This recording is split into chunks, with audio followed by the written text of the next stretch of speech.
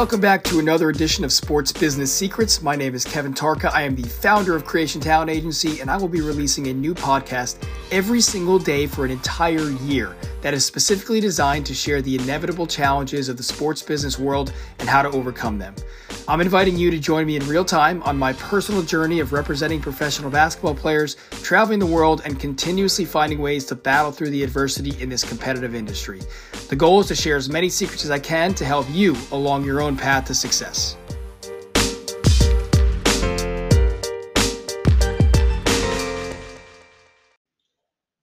Happy Monday, ladies and gentlemen. Welcome back to Sports Business Secrets.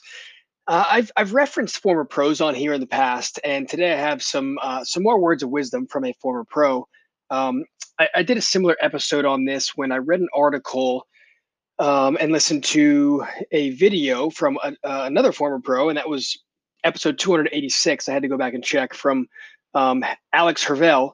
And that episode was more along the lines of giving some insight to young players, but specifically about selecting their agents. And as you know, on this podcast, one of my favorite topics to talk about is to share as much insight as I can with young players or aspiring pros, whether it's from personal experience or from stories about other pros or other people in the industry. I just like to give back and at least try and advise and give facts on what had happened. I know some players don't care about that. I know some players don't care about what other players say, or don't put as much stock into it especially when an agent says it. But anyways, I like to help people not make mistakes that I know either others have made in the past or that I've made personally. And so that's why I share these stories. And so instead of giving another story about or advice from me today, I'm going to share with you something that Igor Rakočević said. And Igor is one of the most well-known Serbian players from his time, and he played for Crvena Zvezda for many years before getting drafted into the NBA by the Timberwolves in the 2000 NBA draft. And he's just one of those guys that that the country loves to. He was succeeded at the next level. He played in the NBA. He came back. He played for his hometown team.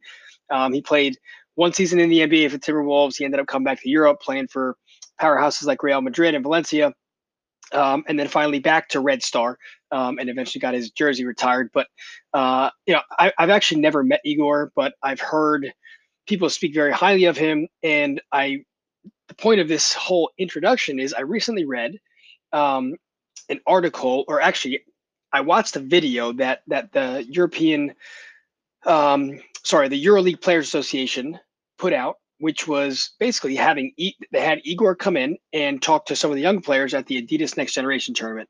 And what he shared with them was essentially a letter that he wrote to himself, for himself, talking about all the things that he wished he did during his career and passing along advice to his younger self. And then he shared that letter with these kids. And so honestly, I'm just going to read most of them because I think that will just kind of do it justice. I'm going to read this letter, and I might throw in some of my own feedback on it, but I'm going to head right into it. So the first point he says is that your coach might criticize you and pressure you a lot. Don't get upset and don't feel hurt. This is actually a good thing. If a coach is hard on you, it's probably not because he does not like you. It's because he cares and he thinks you can do better. When your coach stops talking to you, that's when you should become worried. That's something that you actually hear a lot in the States, I think. So that was definitely a good point. But I also think a lot of young players now, especially when they go overseas, even if they're rookie pros, coaching overseas is a very different ball game. It's more. I guess depends on where the coach is from, but if you have some sort of Balkan coach or a Serbian coach, they like to yell a lot, and it's a different culture than growing up in the States. So you have to understand that anywhere you play, even if it is in the States, if a coach is on your shit, that means that they care about you and they want you to get better for the most part, right? Second part says, look around the locker room and see which players are the most successful. Be respectful towards them, but don't be scared to ask them for advice. Use your older teammates' experience to improve your game. You want to get to their level, and they know what it takes to get there. That point is huge.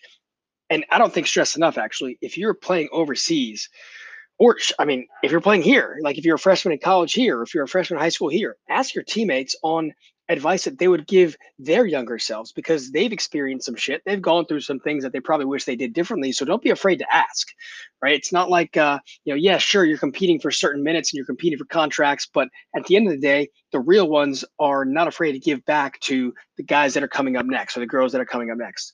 The next point: take career decisions in your hands. Read every contract that will be offered to you. Get second and third opinions. Ask your agent as many questions as you can to understand every single sentence of the contract before you sign it. This is what I stress to my guys, to players that I recruit. You don't necessarily have to, if that's not your thing. You don't have to read it line by line and understand everything, but you have to be aware about it. That's my biggest piece of advice. You have to be aware about it, because that's kind of when things get out of hand, and if something goes wrong and you did not bring it upon yourself to educate yourself about what you're signing, then you don't have an excuse, right? You don't have an excuse to say, oh, I should have done that. If you should know, you should understand and learn parts of the agent business and the actual business behind sports. It's not going to take one season, right? You're going to start to get different kinds of contracts, different levels of contracts. And so I just think it's smart for all players to understand and learn from their agent, what they're signing. Next point: during your career, you're going to reach the stars, but you will also fall to the ground like a rock. When you are on the top, don't get carried away and stay humble. When you fall down, don't get discouraged. Instead, learn from it and get up stronger.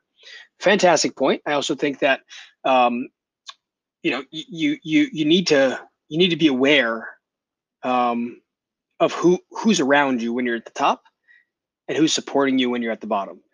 Notice familiar faces. Notice faces that come in, like at either ends of the spectrum.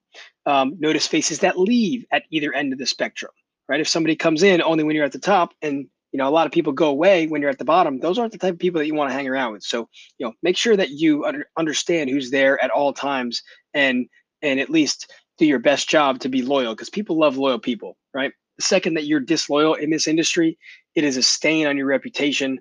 I don't care, how successful you think you are. It is not something that you want to have, whether you're an agent, coach, player, whatever. Second you're disloyal, you lose trust in people, it's going to be downhill from there for you.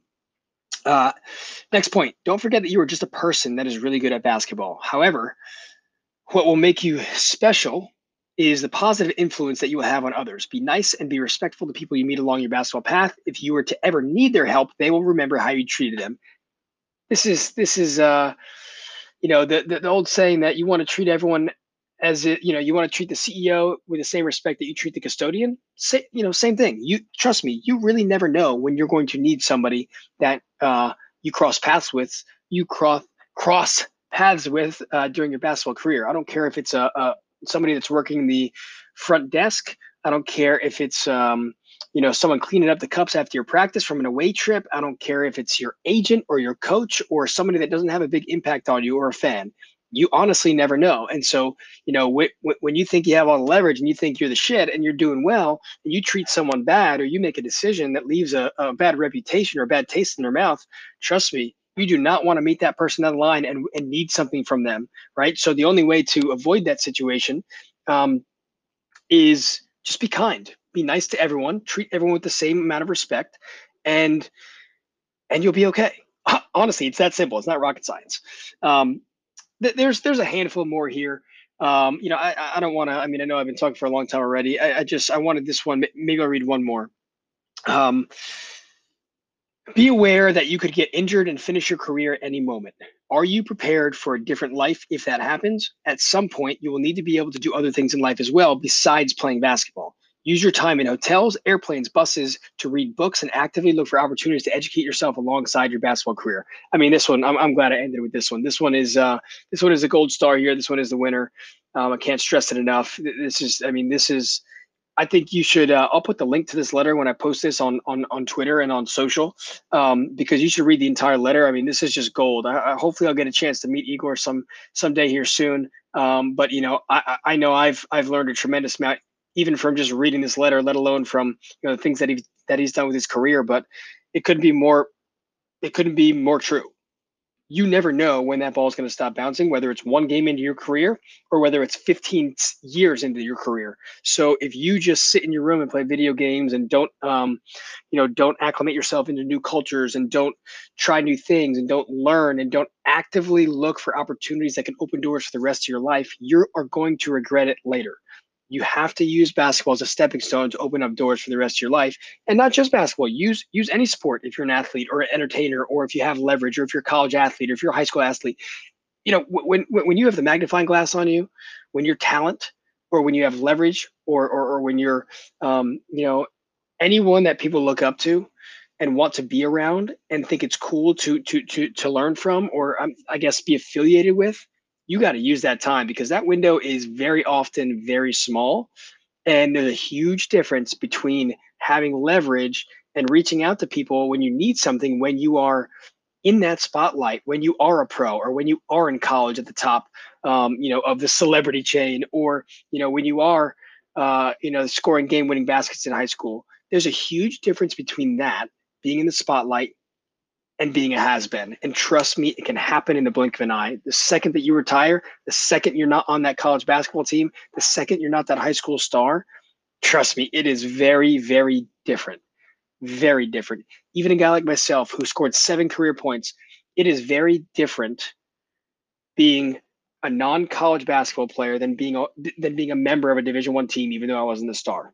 Trust me, right? And I'm very lucky that I learned that early, and I'm an example of this. I'm telling you, it works. You have to take advantage of that time that you have there, and build those relationships. Talk to as many people as you can. See who you can help. Open doors. Be curious. Have those conversations for things that will come to fruition after your career. So, anyways, I know I got into a little tangent there, but it all stemmed from this amazing letter to my younger self by Igor. So I highly recommend you take a look at that article. You take a look at this letter that he wrote to himself, and then just take a step back, look at yourself in the mirror, and ask yourself some of these questions, especially if you are currently a pro. What are you doing right now that's going to open up doors for the rest of your life after the ball stops bouncing? Have an amazing day, my friends. We'll see you back here tomorrow morning at 6 a.m.